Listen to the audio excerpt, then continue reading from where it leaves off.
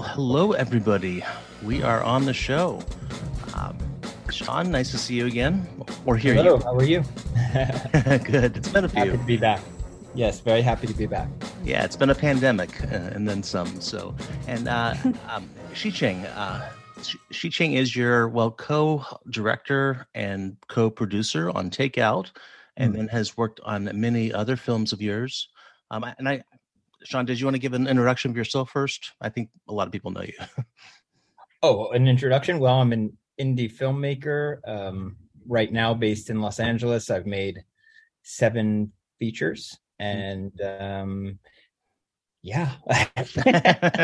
But and yes, and Xiqing Zhou, who is here with us. We've been working together for a very long time, co-directed Takeout together, which is, now part of the Criterion Collection. And so happy to announce, not many people know this, but Xiqing has just directed her solo directorial debut called Left-Handed Girl, which we co-wrote together back almost 15 years ago. And it's in post-production. I'm editing it and it's going great. Awesome. Oh, wonderful. Congratulations. Congrats. Yeah. That's awesome. Can I ask which label? Is it an A24 or Magnolia or something, or True Indie? Oh, not yet. We are still in the editing process, and hopefully bring it to some festivals. Yeah. Hopefully we'll get into some big film festivals and premiere and all the goodies. With some fat wallets there, hopefully. We love going the old school route. Not many people go the old school route anymore, but it used to be with independent films that you would take the gamble, make the film independently, go to a film festival, hopefully, get recognition, and then a little bidding war happens for the film and it sells to the proper distributor. That's what we're doing again with this one. I kind of like those days. They're probably tougher on the filmmakers, I'm guessing, because it's almost like a game show. You either win something or you go home with nothing. Most definitely. I think that happened with your first. We went through that with Takeout. Takeout. But nowadays, it seems like the deals are part of the festival news. The deals and the time in which the standing ovation happens. So, so Sean, if you get a 1-minute standing ovation, I guess that means your film sucks. Well, at least at Cannes, there still seems to be this thing, with the number, every second is counted. People were coming up to me after Red Rocket going, I clocked it in exactly, 5.5 minutes. And then somebody else said, I clocked it in exactly 7 minutes. So I don't know what to believe anyway. That's amazing. I always get cracked up at it's like the competition of, getting those pieces out. The critics get out after Venice or Toronto and they're all, 18 minutes standing ovation. I'm going, okay, just talk about the movie. Come on. I don't want to hear about the ovation. I want that job. Movie ovation timer. So. Yeah. Ovation timer. Yeah. Well, like, where are they getting this? Congrats on Red Rocket. We haven't talked. Yes. I think, the last time we talked, you were just, Florida Project was just about to come out.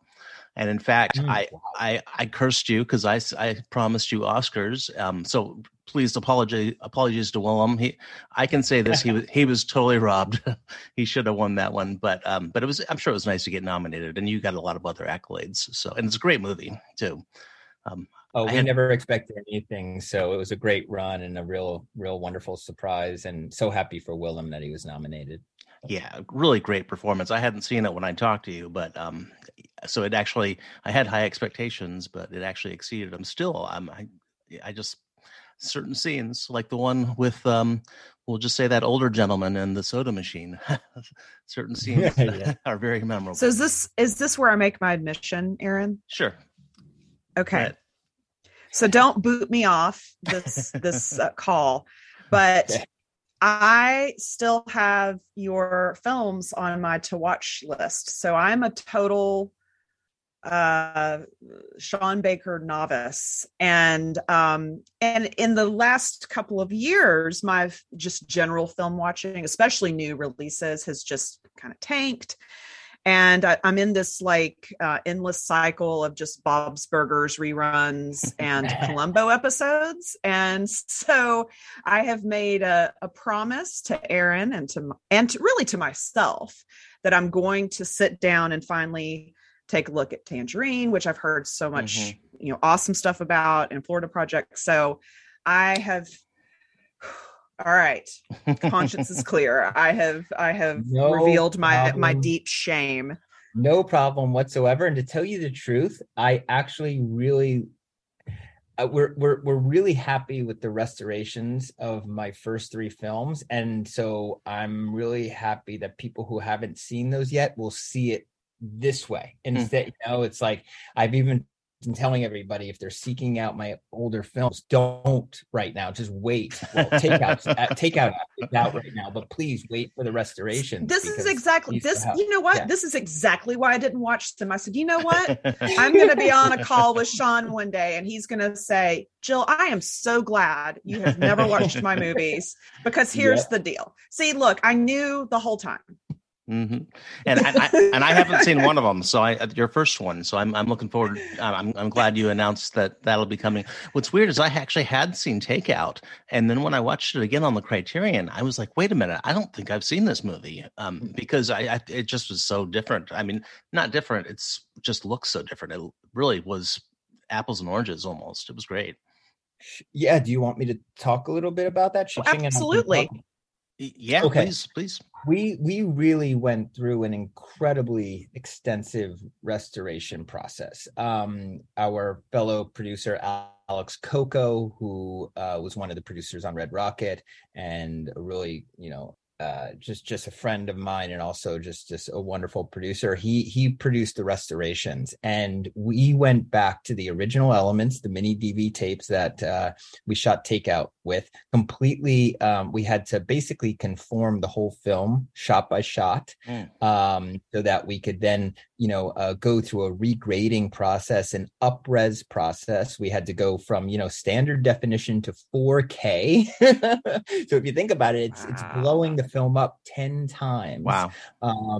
We then did a film out and back, meaning we had the film scanned to celluloid 35 millimeter film.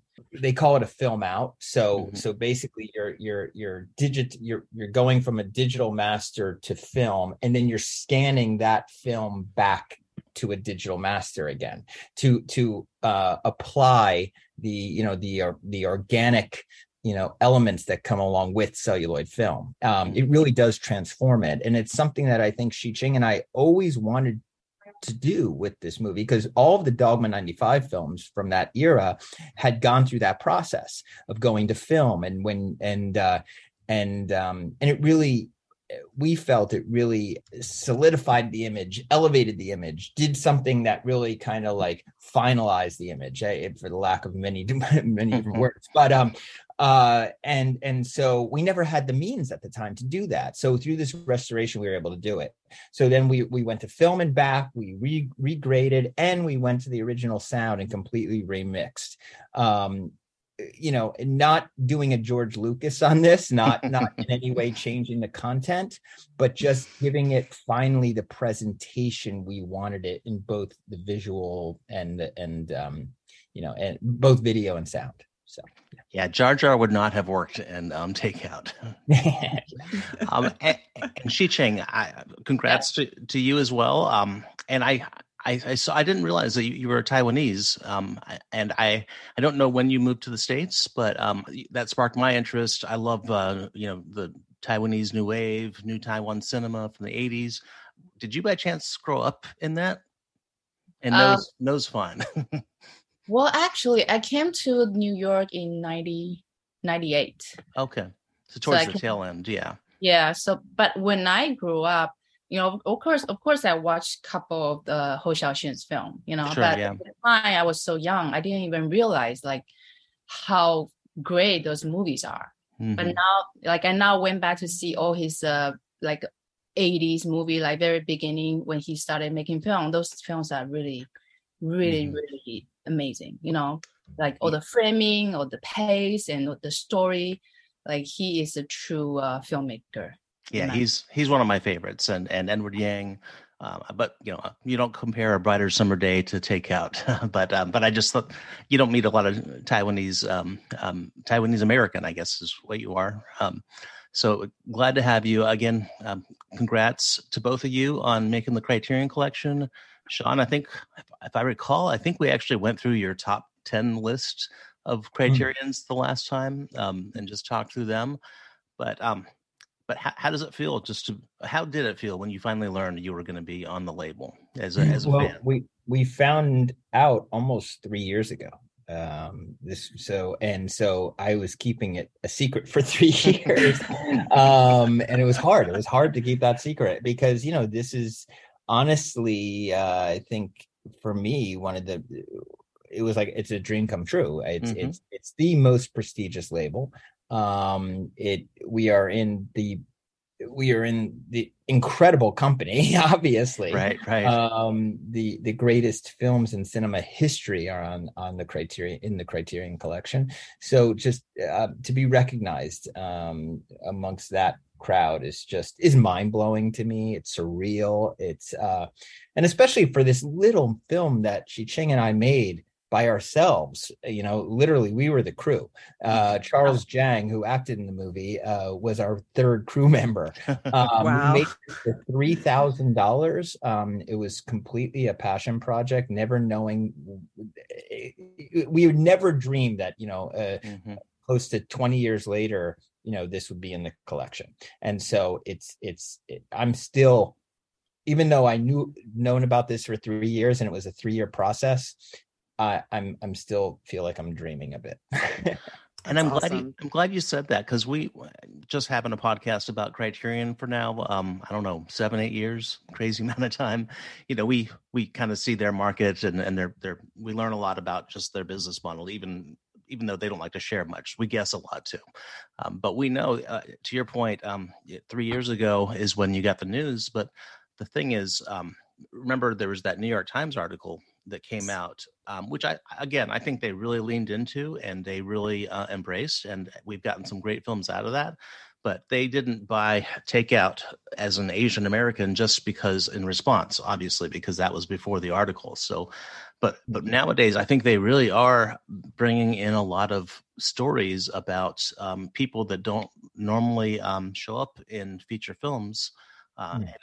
But this is very one of the few great American Asian films they have, I think, in the collection. So I just think it really belongs to capture those stories. So yeah, they've done a really good job, especially bringing in Ashley Clark. Ash has been great. Yeah, and to make sure that they're not just putting old white dude.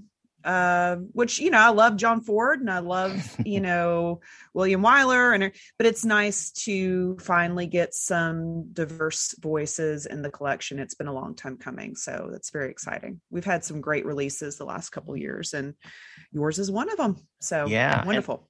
And I kind of put this, not that I'm going to put your films in a box, but it's kind of like the Ramen Baranis.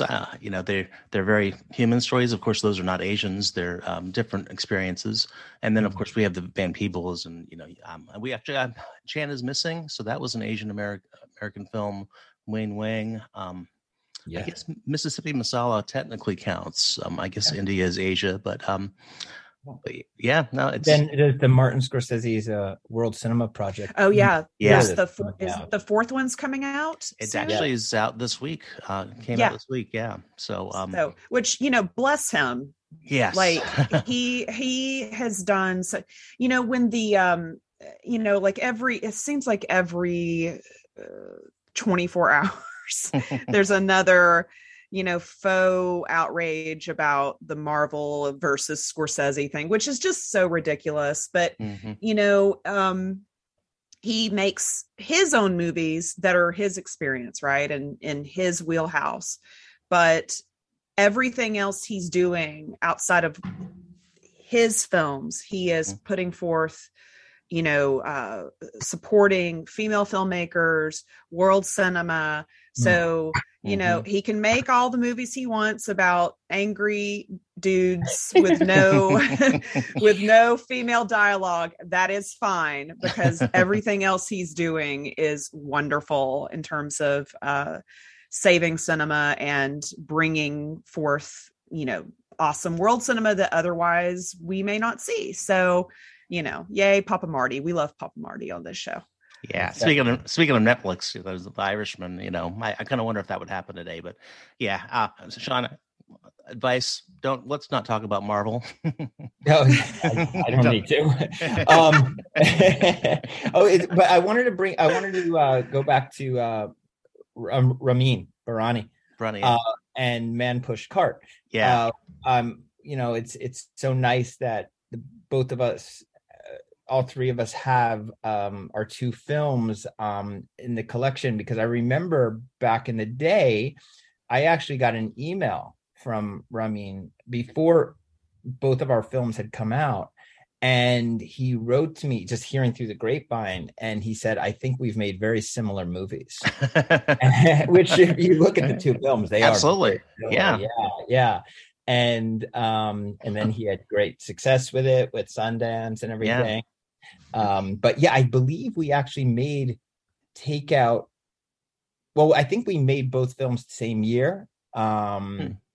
Yeah, Takeout took a little while to come out, because, you know, we premiered in 2004 at the festivals, but we didn't. Our real theatrical didn't happen for almost 4 years later.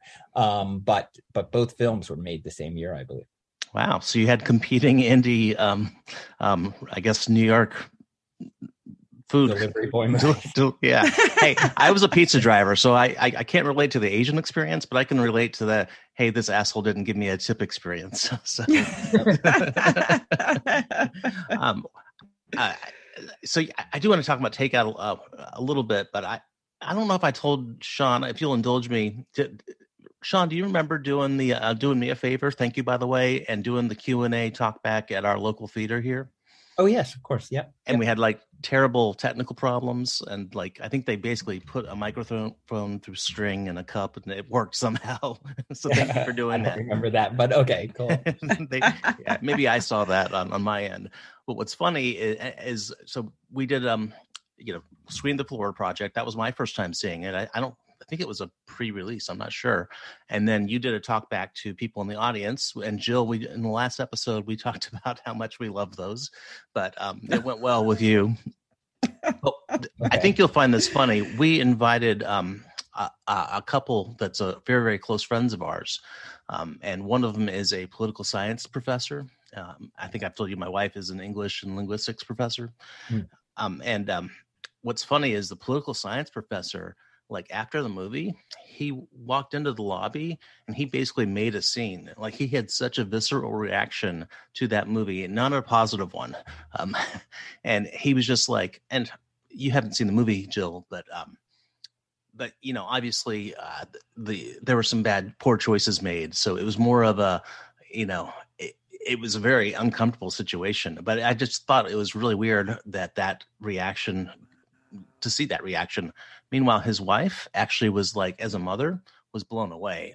And complete opposite, like how, you know, there's motherhood exists in these circumstances, and there is love there, but it's, you know, it's a very delicate balance. But yeah, she was blown away. It was just a really interesting experience. But I had to explain to the theater, sorry about our friend. I'm glad you didn't see it. He was so while you're doing the talk back, he was doing the ranting and raving in the hallway. Oh, this was for Florida Project. Yeah. It is very interesting how different people view the character of Haley in that movie. And I think that was part of our intention, you know, just to put it out there in a very objective way and see how, you know, the way people would apply their own politics, the way that people would apply their own ethics and values and what they get out of it that way. And we've been doing that all along. You know, Xi-Ching and I think we did something very similar with Takeout. No matter what your views are on immigration and immigration policy, it really doesn't matter. I mean, it matters because, you know, it's of course. it's an opinion, but it's more, we're just putting forth an objective look at the day in the life of an undocumented immigrant and what this person might have to go through in a single day. And we've applied that to every film since. So when I hear stuff like that, it's always so interesting because it's we're dealing with subject matter that definitely people are passionate about and have strong opinions about. So the films themselves and even characters and plots within the films can be very divisive. Mm-hmm. Well, I think with Red Rocket, for instance, very much in that vein, but you don't have the expectation that you're going to be entirely on the, when you read the premise, you kind of know if you're going to relate to this individual at all. Right. And that's the one film where it's pretty obvious my stance on the character, but it was so strange to me when I was in a Red Rocket screening.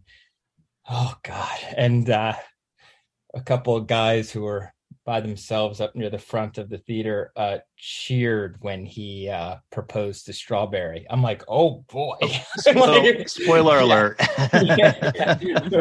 But again, it definitely shows the different points of view out there. Not what was intended. Yeah. Anyway, back to Takeout. So I just rewatched it, and I watched the supplements and your commentary, which, by the way, your commentary was very DIY as well. I loved that. I don't know if you remember, but you were like, sorry, we're in Union Square. Sorry about the sirens and all that. And also your lead actor played Ming. I forget his name. Charles Chang. Yeah, he's Korean. I had no idea, and he speaks great English.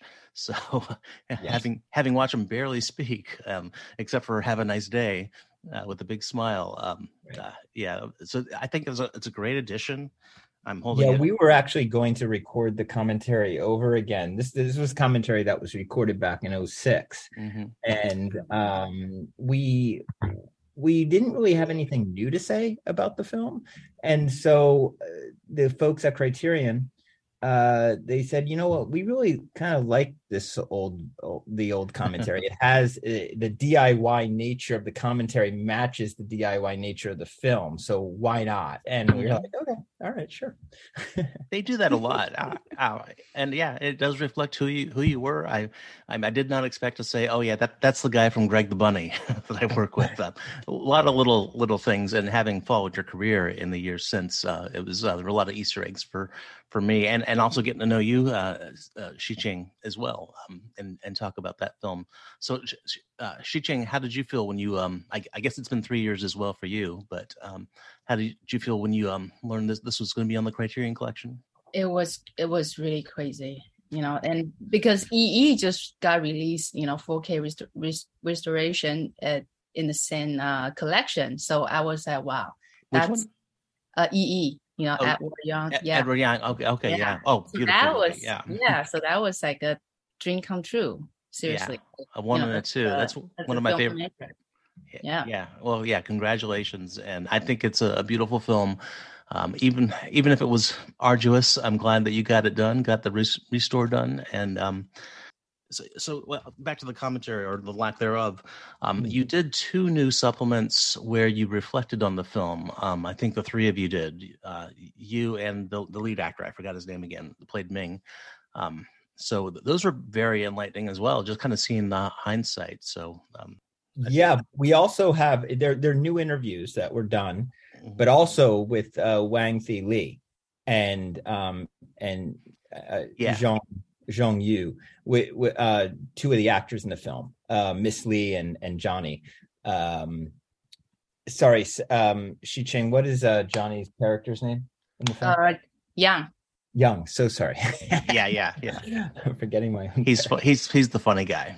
Yeah. So we have Miss Lee and Young being interviewed now and reflecting back as well. Yeah, I watched that as well. So Big Sister, I just love her in the movie, especially when I'm glad you subtitled it. I don't know if this was your doing, but like when she would, be talking to the customer in English, and then there'd be a little Mandarin with a "fu." Was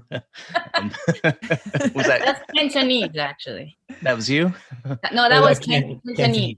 Oh, that was Cantonese. Okay, they didn't put the language. That's interesting though, and also hearing Sean about the scene about the smiling, have a nice day scene, and how you shot that in Mandarin, but you had no idea. And I guess Xiqing, you had to translate it.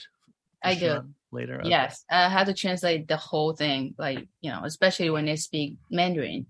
But most of the film was scripted, so Sean actually knew like what's going on, like vaguely, because they follow the script. But if they improvise, then obviously I will have to translate everything, and Sean will understand like 100% what they're talking about. Yeah, and something like Miss Lee throwing in a little "fu" in between there, that was improv. I bet. So I didn't know that until that was like a beautiful little surprise for me in post-production. I'm like, oh, she said that? Oh, that's fantastic. So like as a director, it was a weird experience, not really knowing what you get for a few days. Right. Yeah, that's great. Well, as a former pizza driver, this is not a spoiler, but I think if I remember the scene, it was when a gentleman gave like $5 and change and asked for bills. I would have said the same thing if I could speak another. Well, I can't speak another language, but French wouldn't have applied there. And besides, they might know that. Yeah, we did a few of those. That was actually a customer that comes to the shop, and I think because we spent a month there. We showed up, and we basically would visit the shop every day for a month, shooting a lot of B-roll, but also using that time for research and just observing.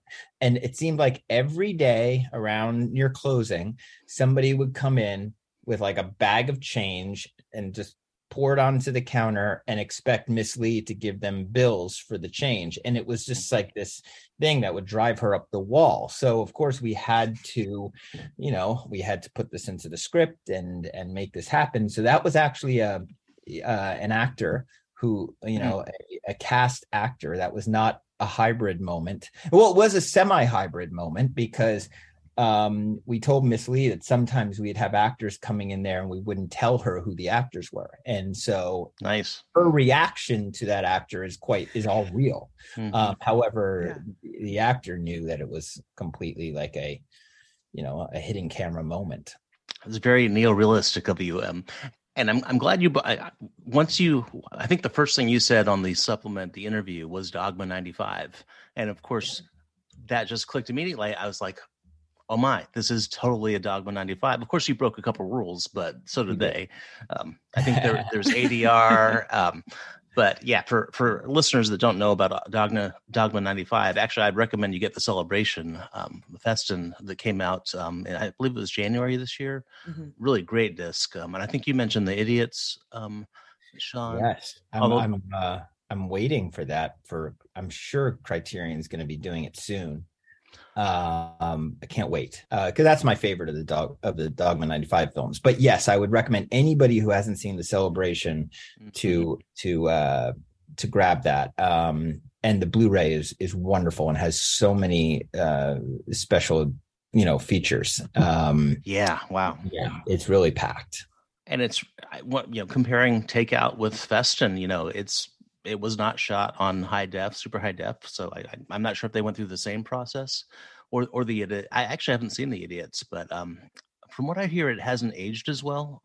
And knowing Lars von Trier, sometimes he can poke the hornet's nest sometimes. So I don't know. Really, it hasn't aged as well. Oh, that's surprising. I saw it recently, probably in the last 3 years, and it's the same film to me. Okay. Yeah. I haven't seen it. So maybe it might be, I think it's the way the disabled people are treated. I could be mistaken. Yes. Well, it was edgy at the time. And it obviously in the times we're living in now, it's even edgier. Yeah. So, yeah. And with takeout, I'm glad you both pointed out in your interviews and actually in your commentary as well, even though that was only a couple of years away, is that like this experience is not unique. In 2004 or in 2022, and there are a lot of stories like this. I mean, I go to New York regularly, frequently, and I see people like this all the time. So yeah, it's. I was actually, even though I had seen it before, I was just really blown away seeing it the second time. So I'm really grateful, and it's a great addition. So recommend people pick it up. Not only are we still obviously dealing with, how our country handles undocumented immigration, and it's obviously a hot topic, especially with our Mexican border, but also what happened from COVID and the gig economy, becoming so prevalent, and people and the new wave of delivery people, whether it's through Uber. So the film has taken on something new, I think, in the last few years, tackling the same subject, but obviously the subject has changed, culturally and politically. Here there's something I noticed, like kind of during the height of COVID, really 2020, before we could all get our hands on a vaccine or whatever. We had, we were limiting how much we were going to the store because, we don't want to get sick, and I live in Georgia. So we never had, really any mandates. Luckily, we live in a very liberal county. We live in Atlanta. And so, our local governments did everything they could, right? So we would limit how much we would group trips together. We didn't let our daughter come with us. It was just one of us would go, and there was a whole process. It's insane to me what we were all doing. We were like doffing our clothes off when we got home, because we just didn't know what this was. Right. Meanwhile, my very able-bodied white neighbors were using all of the delivery services multiple times a week, having McDonald's delivered, having Starbucks delivered, having their groceries delivered. And it was always either Black or Asian people who were, and then they would say something. So like, I can't understand anybody that would go to the store during all of this, but then they were sending someone else to do it for them. So it was like, they didn't have a problem sending, predominantly Black and Asian people to go do their shopping for them, when there was absolutely no reason why they couldn't have done it themselves. So I think this definitely would take on new meaning in the kind of era that we're in, and who is doing the gig work, and the fact that, was it a week ago, 2 weeks ago, people are literally being treated as a political stunt, and they're being flown, places. So I'm very glad that this is in the collection. It's going to get a lot of eyes on it, because this is definitely a controversial subject, but it shouldn't be. Exactly. It shouldn't be at all. So, I can't wait to watch it. The last time I was in New York was just before Delta.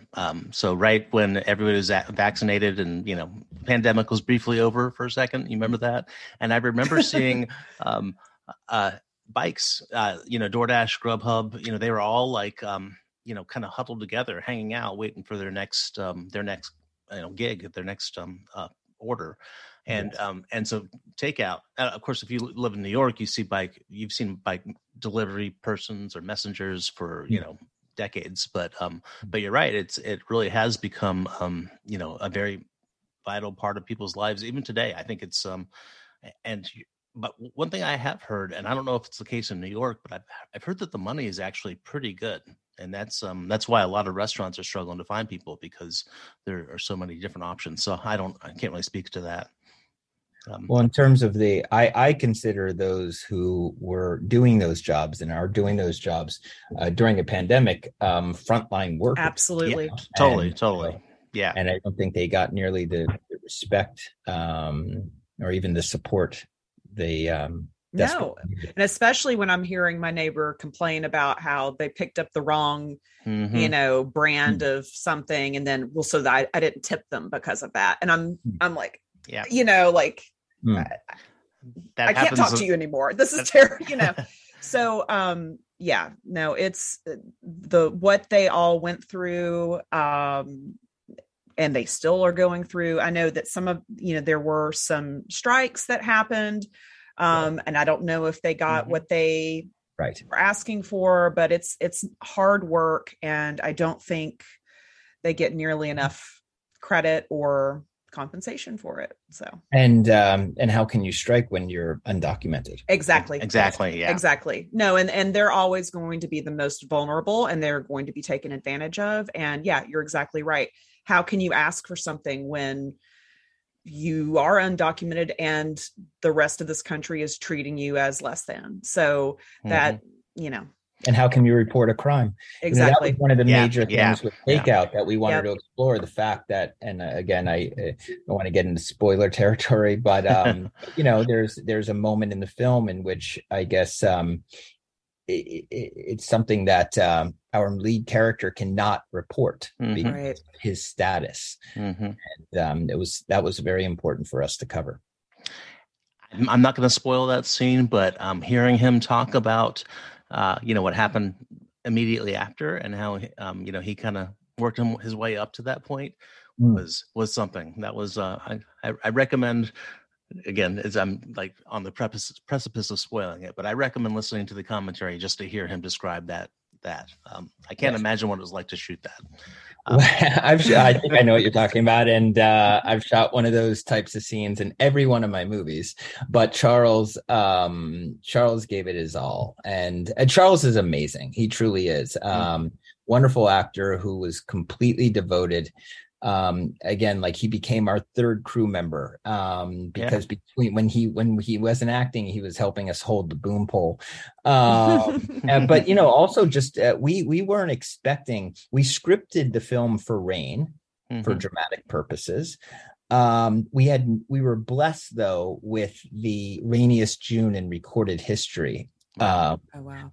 At that time. Since then, there's been a rainier June, but it was just every day we would leave our apartment and look up and see those thunder, those dark clouds, and feel the drizzle, feel the beginning of the rain coming down and saying, "Oh, we're blessed." But Charles had to. We were okay. I mean, Ching was driving a car. I was in the back of the car shooting. We were dry. Charles had to be in that rain for 30 days, biking in that. And even though it's June, it was cold rain. It was for some reason, New York was cold that June. And he was a trooper. He was. And with that one set of costume too. Yeah, that's right. Yeah, that one jacket, boy. Yeah, and the driving in the streets, I was kind of wondering how you shot that. I figured it had to be a car, but and I've driven in New York. It's not fun. We were a lead car. Okay. And we just did it guerrilla style. I was going to ask. Yeah. All right. Yeah. I mean. No permits whatsoever. I think the statute of limitations is up. I think you're good. That was my next question. I figured that. We did get location releases from all of the different apartment buildings that we shot at, but all the street stuff was all technically stolen, and that's okay. It's not against the law. It's just not recommended. But we basically had Charles had time to observe the men who actually worked at the restaurant, and he went out with them a few times. Ching, I didn't go with you two. Do you want to talk a little bit about that? I remember you guys went out and with the real delivery men.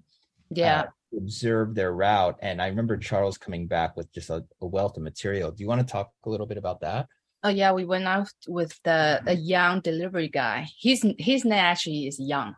We took the name for one of the characters. So he was so young. He just came to New York Like, he's just going to New York at the time. So I think that was like the first couple months he worked in that restaurant. So, he took us on, and we went to the delivery with him for probably like just an hour. So, we basically follow him, and then we'll see how he interact with the customers, like firsthand. So that was a very eye-opening experience, because this delivery man, Yang, he did not speak any English. I remember that. It was he didn't understand anything, so he was just knock on the door, and he basically did the same thing like the character in Takeout. So that was definitely some, it's very real experience for us, for me, and also for Charles. So we saw how, people treat him and how he interact with them. Yeah, it really comes through in the film too with Charles. Jill, that what you described about getting the wrong order, that happens in the movie, and just imagine trying to tell somebody who doesn't understand, maybe understands every fifth word of what you're saying, that you have a problem with the order, and then him having to go back, and he, of course, he needs that money to live. So, yeah, I thought I'm sure that made it into his performance, because it was a little awkward, seeing him at all these doors, not saying anything, but that it was the spirit of realism. It was very effective. And then, real quick, I really love that you brought up the B-roll footage, Sean, because I'm a big fan of documentary style filmmaking. Like Barda is one of my favorite directors. She rest in peace, and she kind of balance both and sometimes incorporated both into her films. Have you and Xiqing, have you both taken that to other films, or is this pretty much your cinema verite / fiction film? I think we definitely have a lot in Tangerine. Yeah, I can see that. We just walk on the street. We didn't really have a specific plan. Sometimes we just walk and then see, who they are going to talk to on the street, because that's basically the Kiki and Maya. That's their territories, so they know everybody on the street. So sometimes we just follow them and see what will happen to them. Basically, it's like a documentary approach. Could totally see that with Tangerine. Yeah, I hope they're doing well, by the way. Are they acting much? Maya is we're trying to get a Tangerine show off the ground to support Maya, because unfortunately the industry has not embraced her like they should. She's won amazing historic awards, and she's incredibly talented and deserves this. Kiki had made the decision not to continue, not to pursue acting. But Maya, she's had a few gigs. She is doing well in terms of just her life, and she's happy and living in North Dakota.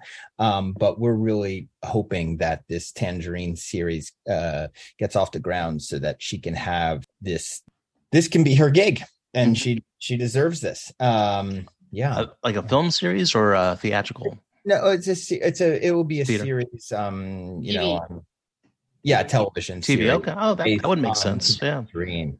Yeah, we're hoping to hand the entire series over into the hands of trans creatives. So it'll be primarily trans written and directed and edited and shot. I love that. Yeah. And Maya is going to be doing some of the co-writing. So excited about that, and hoping that works out. Keep my fingers crossed.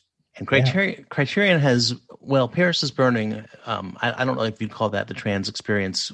Technically, I think that was more just the just the dress. I don't think they refer to them as trans, but I'm trying to think if they've actually had a film that has embraced trans culture. But you're right; it's something that I think is lacking in Hollywood, and that's disappointing. Yeah. That's disappointing. Yeah. So very happy to hear that you're putting focus on getting actual trans people involved. That's wonderful. Yes, definitely. Love it. I keep seeing Don Davenport creeping over your shoulder there. I think, is that Don Davenport? Oh, you mean from Divine from Female Trouble, yes. right? Okay. Yep. All right. Female Trouble. That's my signed. I love it. My signed Female Trouble poster. Nice. John Waters personalized it to me. Wow. Okay, yeah. I was like, I'm pretty sure that's Dawn back there. She's she's who I aspire to be. She's amazing. Anyways, go ahead. Sorry. And John Waters is great too, and I love his interviews on other films. So, Sean, if you ever get another film in the collection, see if John Waters can talk about it. He's hilarious. He's been incredible and quite a supporter. Really? Yeah. He's been a supporter of all of my films, which is really wonderful. And I got to go to Provincetown and speak with him. Yeah. I'm excited for his new book. But really quick, just going back really quick, you asked Xi Ching about this sort of the style of Takeout and whether we took it to other films. And yeah, I believe all the films that we made since Takeout have been stylistically dictated by Takeout. Takeout is where we sort of learned. It was our film school. We went to film school, but didn't learn this way of making films. And being the fact that we had $3,000, we had to like figure out, and we were being very inspired by not only Dogma 95, but Cinema Verite in general, the Dardenne brothers, so we were pursuing that and trying to figure it out on our own how to make it happen. And it just basically led to us discovering how to shoot a hybrid style film. We're in a real location. Half the people in the scene are usually real people, sometimes not even aware they're being shot at first. Almost everybody except for the main cast are non-professionals. And we were putting them in real situations, and with a plot and script as our backbone, but really embracing whatever real life brought to the table. And we were very happy with the results, and we did exactly the same thing on Prince of Broadway. I did exactly the same thing in in Moments of Starlet. For example, the porn convention. That's a real convention that we just take our actors to, put them in the middle of it, and and shoot our scenes within a real environment. We've done that with everything, every single film, but it all stems from Takeout. Takeout was what really taught us how to do it. Nice. That's awesome. That's it's a great first. Even though it's not technically your first film, but it's that's your signature film, I guess. And when I get to see that your actual first film, I'll let you know. It's a very different. It's very different from my other films. It was sort of my autobiographical, like, let me get this out of my system thing. It's about. It's probably a subject matter that most people don't even want to see these days. It's about cisgender straight white dudes in the suburbs, and my tackling of that, and really a look at that post-pubescent male psyche. That was really what I was tackling. So if you can imagine a more serious Kevin Smith or something like that, that's what I was doing. That film has been restored too, and you'll be able to see that within the next year, hitting some platforms. I can't tell you where it's going just yet, but that film was shot on 35. So, oh wow. Yeah, so my first film was 35, and my second film was SD Video. And the SD Video was a much better movie. Yeah, and congrats on no longer being the iPhone guy. So you had that as well.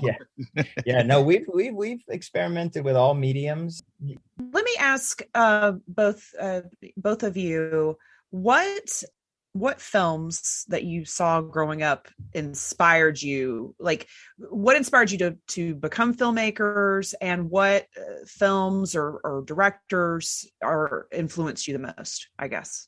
Okay. I have so many. Why don't you go first? Oh gosh. Well, I was a very mainstream. I grew up in the suburbs. This was pre-internet, so there was we were only exposed to a certain amount of indie and foreign films. So that actually didn't kick in until I was at NYU, and I had access to, you know, the Kim's Video and the local libraries. But so going to NYU, I thought I was going to be the next, you know, making the next RoboCop or Die Hard. You know, I grew up on Hollywood mainstream movies, and you know, did my best as a cinephile to explore, you know, outside of that. But it took like, for example, I'll take Verhoeven. The first film I saw from Verhoeven was RoboCop. But then, you know, as somebody who was just in love with what he was doing, started to explore his earlier work and realizing that, you know, and seeing his art house films from the Netherlands. But it took that, you know, it took the initial Hollywood blockbuster to you know, to be exposed to certain directors. But then there was the art house theater that was like probably like a 40-minute drive from my parents' place. And so I was exposed to Jim Jarmusch when I was around 16 or 17.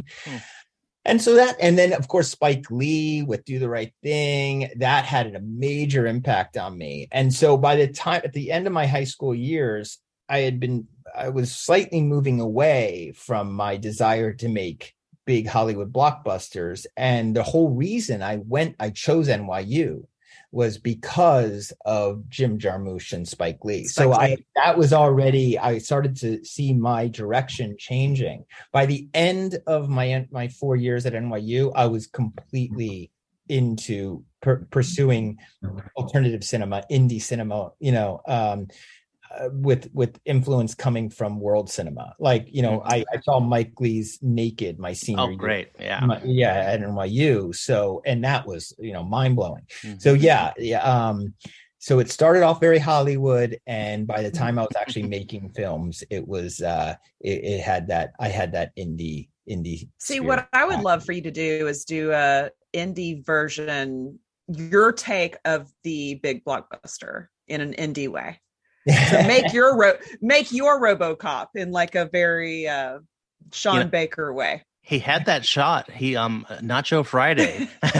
he did Groundhog Day in commercial, but I think that's actually your most mainstream work yet. The Nacho Fries. You're talking about the Taco Bell spot. Taco Bell commercial. Yeah. I was able to shoot with like Larry Sher shot that. Larry Sher shot The Joker, shot Hangover. So I was working with a very, very Hollywood. That paid for the restoration. Yes, it was one of that. In that case, we funded you because we bought some Nacho Fries. Oh my God.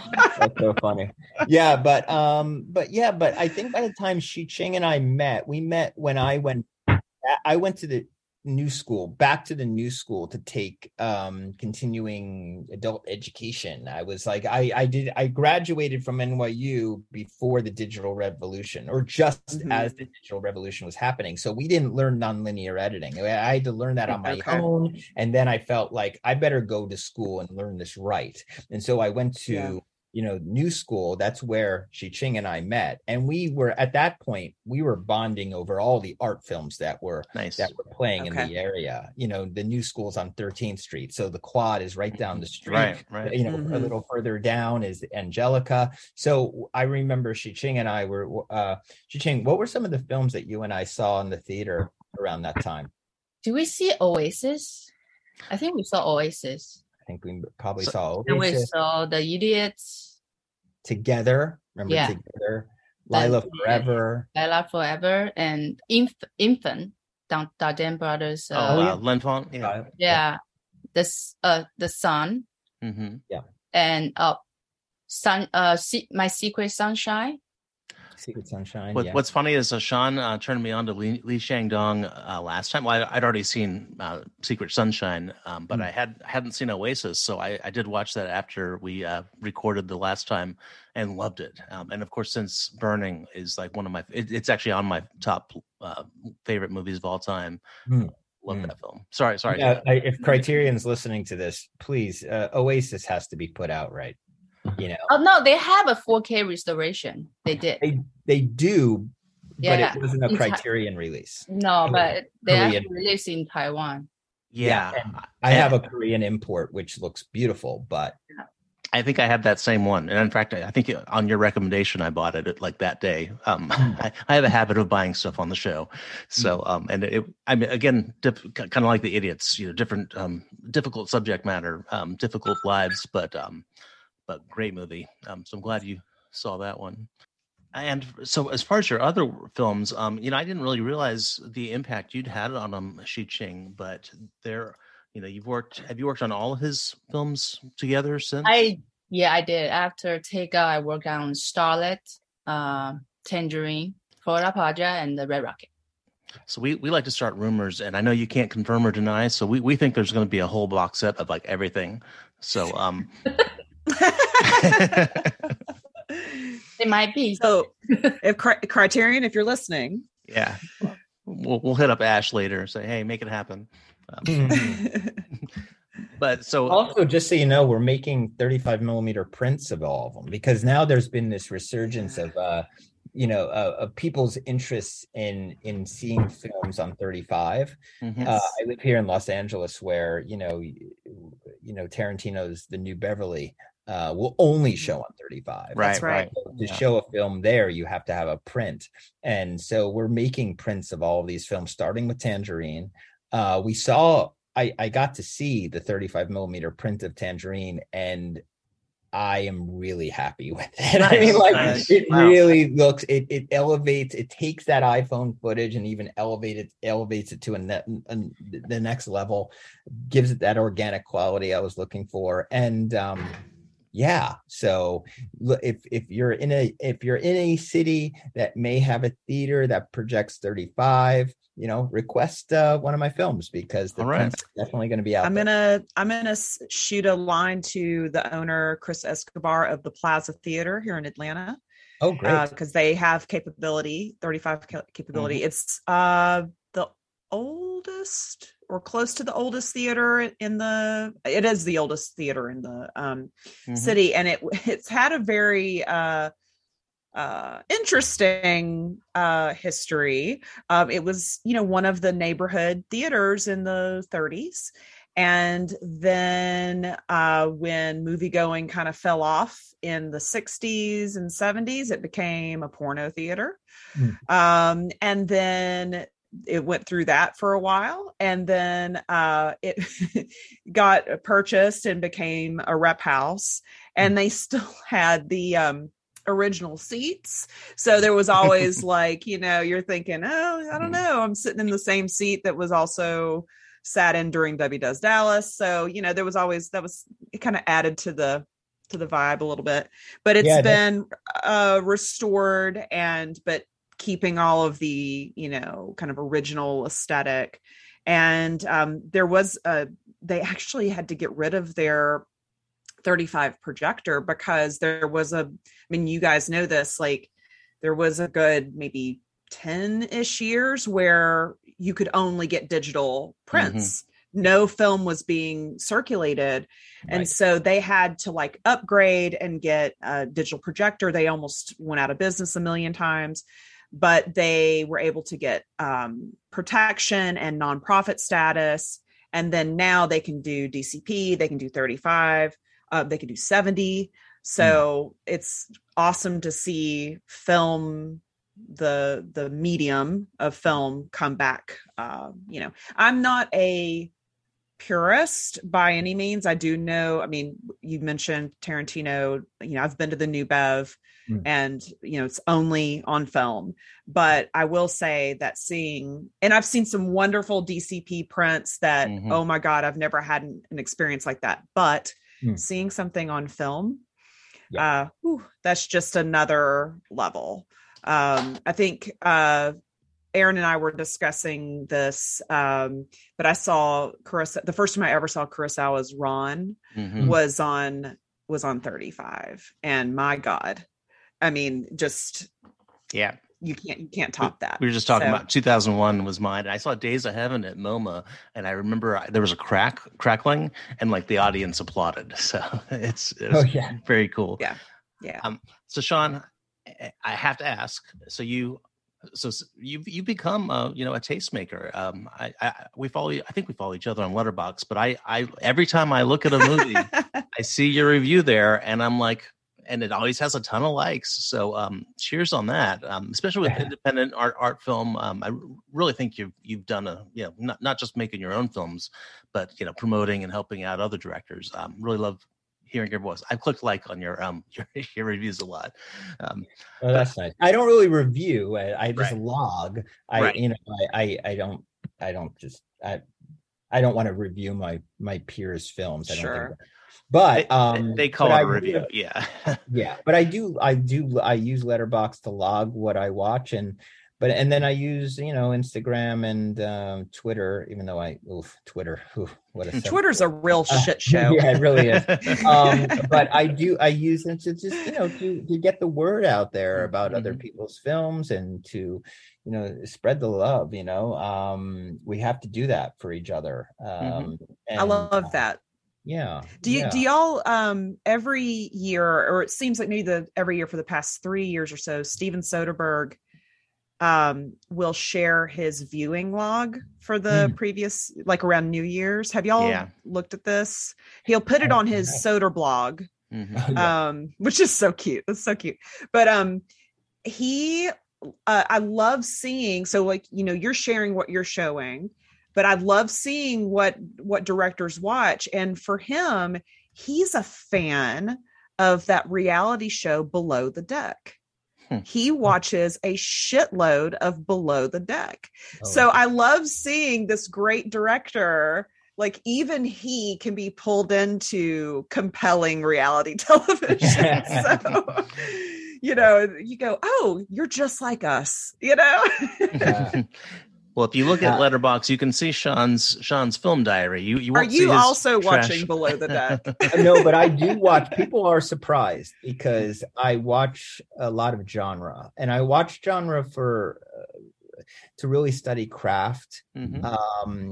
Also, I'm entertained by it, but and I also I find I've been really on a kick for the last 5 years, and I think you can see it in Red Rocket. But a real love, a real affinity for Italian genre films of the late 60s and early 70s.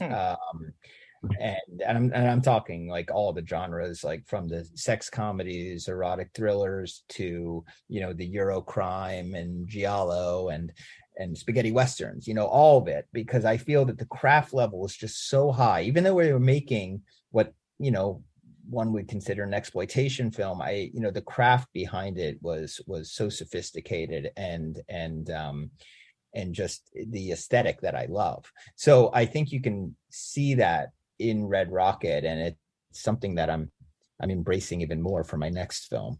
So that's why, if you're wondering why I'm watching a lot of a lot, you're saying I'm totally fine.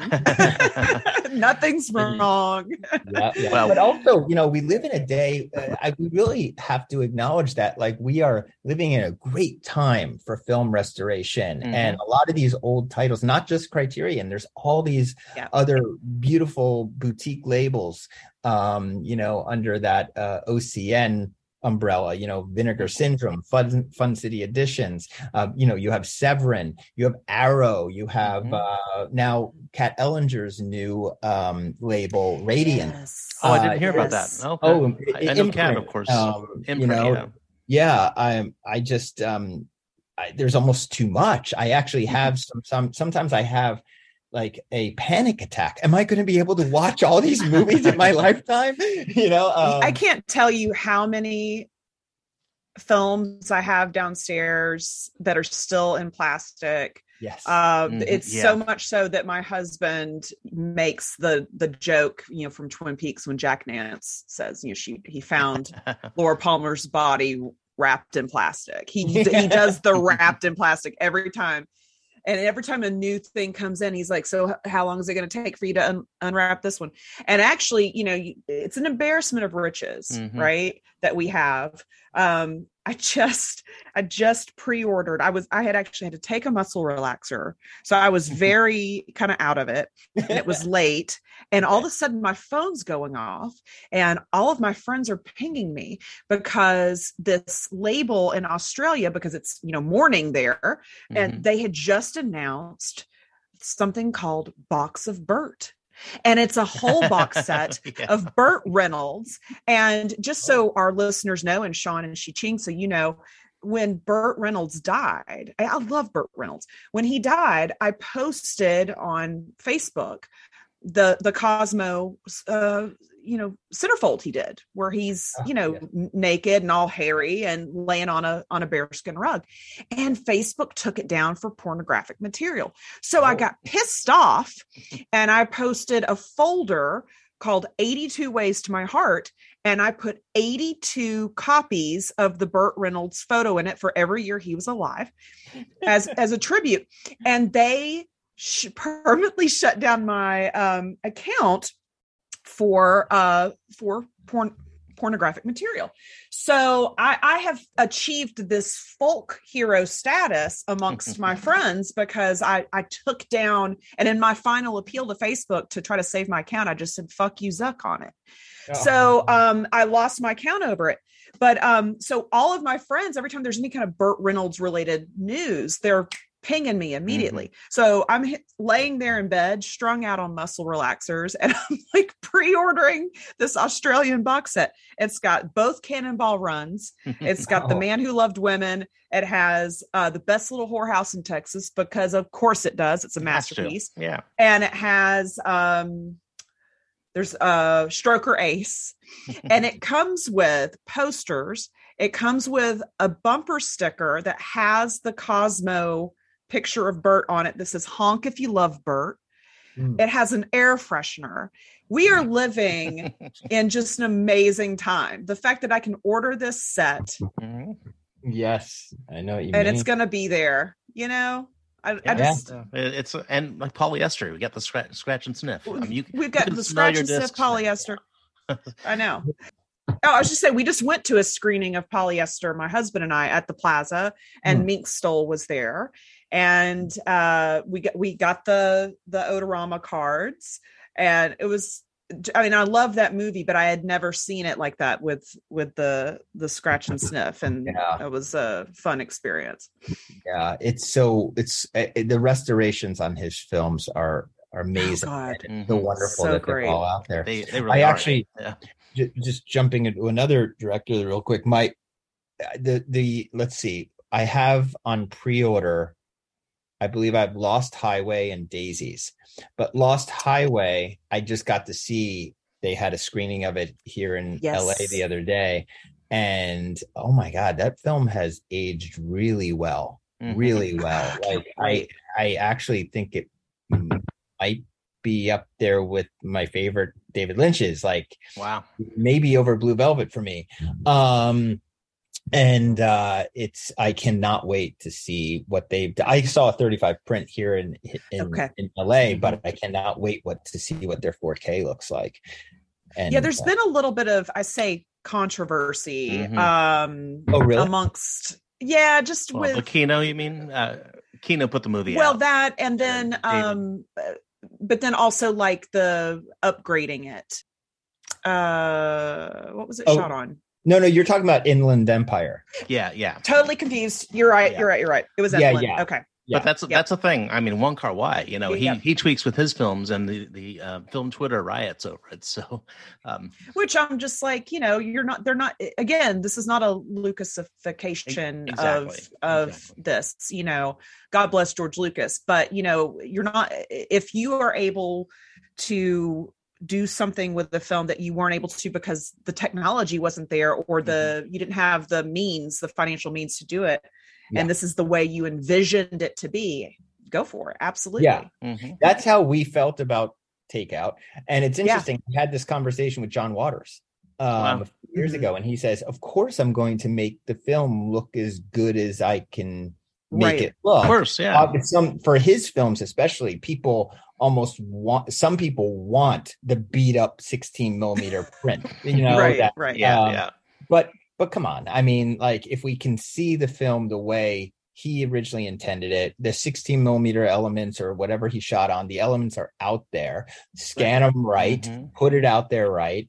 You know, if you really want it to look that crappy, maybe squint a little, or, well, I mean, and I or think, get the old VHS. Yeah, people attach. I mean, we all attach that nostalgia Absolutely, to, you know, the first experience. I mean, but if we're going to talk about that, I mean, God, you know, in the era of, you know, pan and scan, I mean, how many movies did we see that way? And that's just ridiculous for me to go, I can only watch this, or, you know, I mean, I saw every influential film I saw on a, you know, Magnavox 13-inch that was made in 1977 with a shitty VHS or a copy of a copy of a copy that I got from a friend. Yeah. And, you know, I still have that in my memory. But my God, I don't want to watch the movie like that anymore, you know? So, and that's like with Polyester or with Female Trouble. First time I watched it was in college on a crappy television, on a crappy VHS. And I still remember it. That memory is not gone. But thank you so much, John Waters, for making this look really good. Yeah. Except for Pink Flamingos, I'm still on the fence about. No, well, you know, it's out there. It looked good. Yeah. It just didn't taste good. Well, on that note, and by the way, Sean, you were mentioning Italian. I was thinking about Simon riding a bike, and I could totally see that shot being a spaghetti western or something. And the whole ending is very Western influence, a spaghetti western. I won't spoil. Yeah, the house. Yeah, with Judy Hill in the backyard and telling him he has to be out of town by midday. I mean, that was like spoilers. Yeah, but that was very. I mean, obviously now, even I don't know if it was like such a conscious thing that I was going for, but now looking back 2 years later, I'm like, oh, obviously that was on my mind. Yeah. It really worked. I was actually thinking, how is he going to wrap this up? You know, and it worked. So I have to ask, Sean. But by the way, you were talking about film restoration, and we had the Deaf Crocodile guys on. I don't know, it was about a year ago, and we got really deep in that. And probably the episode after yours, there might be one in between it, is with Serge from Lobster Films, and I think it's among our favorite episodes we've ever done. Yeah, he's so great. You probably know Serge. He's Serge Bromberg over in France. We actually recorded it earlier this year, but my COVID got in the way. But I have to ask, so we have Starlet. I think Starlet is the only one of your films now, except for your first film presently that doesn't have a release, and Prince of Broadway. Any plans for that, or Tangerine? And I guess I don't know how A24 is handling, Florida Project or Red Rocket, but are there going to be any special editions? There will be some special editions coming out overseas, so there will probably be a region B of Florida Project and Tangerine. And then, as we mentioned earlier, Four Letter Words will be getting something soon. Just can't tell you exactly what that is, but it will be, the restoration will be coming out within the next year, and then Prince of Broadway shortly after that. So Prince of Broadway has already been restored. It's just basically waiting on its release, and that'll be sometime in 2023. Again, I can't mention the label, but it's a good one. And then Starlet is out there on Blu-ray, put out by Music Box, so you can get Blu-ray of Starlet that looks quite nice and has a lot of great features. And again, there may be another, a little down the line, something out of the UK within the next year. I remember you said on another podcast that I think you said Takeout was with a label, and it's a good one, and you didn't say which one. So I'm not putting words in your mouth. We're not saying anything. But I think we talked about that. We were like, "Hey, Sean said this. What do you think?" Look, our listeners love clues, and they love trying to piece things together. It's what keeps them sane. So we'll just let everybody discuss amongst themselves. And sometimes we just make it up, so apologies in advance for this rumor that's going to circulate, but great talking to you, great meeting you. Yes. Xu Ching, Oh, and are you want to say anything about the films you're about to make, or you're in the progress of making? I think you're both. Are you pre or? The new project is called Left Handed Girl, and we co-wrote the script probably 15 years ago. And what's interesting is this idea actually came before Takeout, but we Takeout first, and then finally we got investor and we got everything put together. We were able to make Left Handed Girl this year. I just finished the production, the shooting in August, and Sean is editing the film right now, and hopefully we'll be able to premiere in film festival early next year. Nice. That's awesome. Well, keep us posted, and and Sean, I guess that's why you're easy to get. So I think we talked once, and you were in Vancouver, so weren't available. But are you going to be making something? You mentioned we were developing a film up in Vancouver for 2 years, and COVID put that on a temporary hold, which is it's still on a temporary hold. I was worried about that. It's about drug user activism, and it's in the community there. If anybody knows the downtown East Side, they're obviously it's a community that during a pandemic, it's just not safe to shoot there. Right. Sure. Of the community. So we're waiting a little bit longer and making another film probably along the lines. If you had to categorize it, it's closer to Red Rocket than my other films, meaning just a small story. And I can't give you much more than that, except that we're trying to go into production in the winter. Okay. So, yeah. Well, excellent. I do appreciate, we've had a lot of conversations about like sex workers and how they're portrayed. I think that's the appropriate term, right? Yes. And Working Girl came to the collection, so I really I love that you're approaching that subject. So Red Rocket might be more comedy than Starlet, definitely more than Starlet. But I hope I'm glad, even though of course drugs are bad, okay, but that's also sorry, South Park reference. I got it fully. That's also a population that does not well, except for like Euphoria. Is that the TV show? Like you don't really see a lot of like humanity from those characters in film. We're trying to approach it in a very different way. That's another reason why we're sort of putting this on hold for now. The world is focused on so many other things, and and so politically, this film is asking a lot from the audience to completely rethink the way they think about drug use, drug users, drug dealers, everything. So it's something I think I have to wait until the world calms down a little bit. We're in such a hysteria about everything right now. I don't know if you saw, but and this always, it feels like it comes out every year, but it kind of, it's like once or twice a generation. It's almost at a fevered pitch is when we get around Halloween, and there's always the warnings about, when we were kids, or when I was a kid, it was the Bart Simpson LSD, or when my parents were kids, it was razor blades and the candied apples. And so now the big frenzy is rainbow fentanyl. You've got to check your kids' candy for rainbow fentanyl. So we're just in just an insane, or don't touch that dollar bill because you'll get fentanyl and you'll die. And so we're just in this hysteria right now where, number one, there's fear mongering, which is insane, and there is a real problem, but we're going to blow it out of proportion and not actually address the issue with the people who are vulnerable.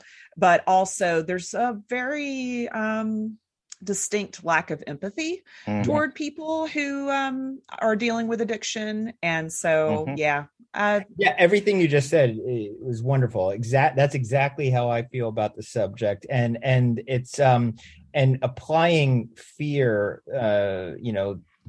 this extra layer of fear right now. Yes. Don't touch a dollar bill. You're going to get cross contamination, which is true. I mean, obviously, sure, major issue right now. Sure, but what it's doing is that it's just applying more stigma. Exactly, more stigma, and so and it's almost irrational where I'm trying to see if I can explain this, but it's like it's taking a very real issue and making it almost comical that like, okay, yeah, you're going to go to the store and they're going to hand you your change or whatever. I'm sorry that the chances of you dropping dead in that moment are nil.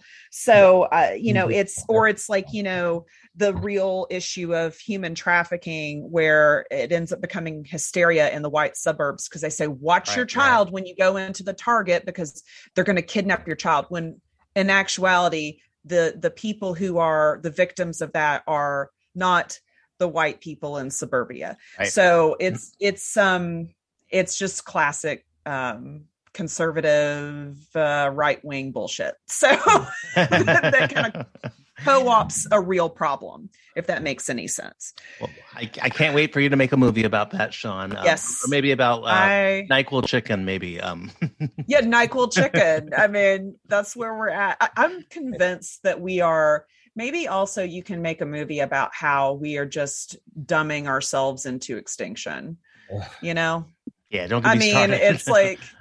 It's like, where are we? What's happening to us? God. Well, think about so many films these days are becoming period pieces because we're bored at looking other people just looking at their phone. That's another thing. And plus, so that's why Red Rocket took place in 2016. I wanted to distance ourselves from our current. We are literally in a hellscape. Yeah, imagine 50 years from now. But I've seen Red Rocket compared to Licorice Pizza a little bit, and that they had to even go further back. So yeah. Well, great talking to you. Great seeing you again. This has been wonderful. Any thing you want to share with our listeners about where to find you, your social media, that sort of things? Shi-Ching? Well, my IG is Black Kitten Made in Taiwan. Okay, I'm going to write that down. I'm going to follow you. If you get a follow from Biscuit Kitten, that's me. Okay. And I am on IG at Baker Movies. And really, it's it's a celebration of film. I don't get political on there because that just divides. So instead, it's really just me showing off my poster collection. Okay, this is something I need to see. So, check it out. There's a new one going up tomorrow or today. We can. I'm glancing at your Porno for Pyros poster and Christiane. So that's your vice is poster collecting. Is that right? Yeah, you could call it a vice. Yeah. People are bored to say I'm a hoarder. So it's like, okay. Hey, I get that totally. I'm a huge Frederick March fan. Mm-hmm. But yeah. And I'm writing a book on him, and I collect, what some people would say just old papers.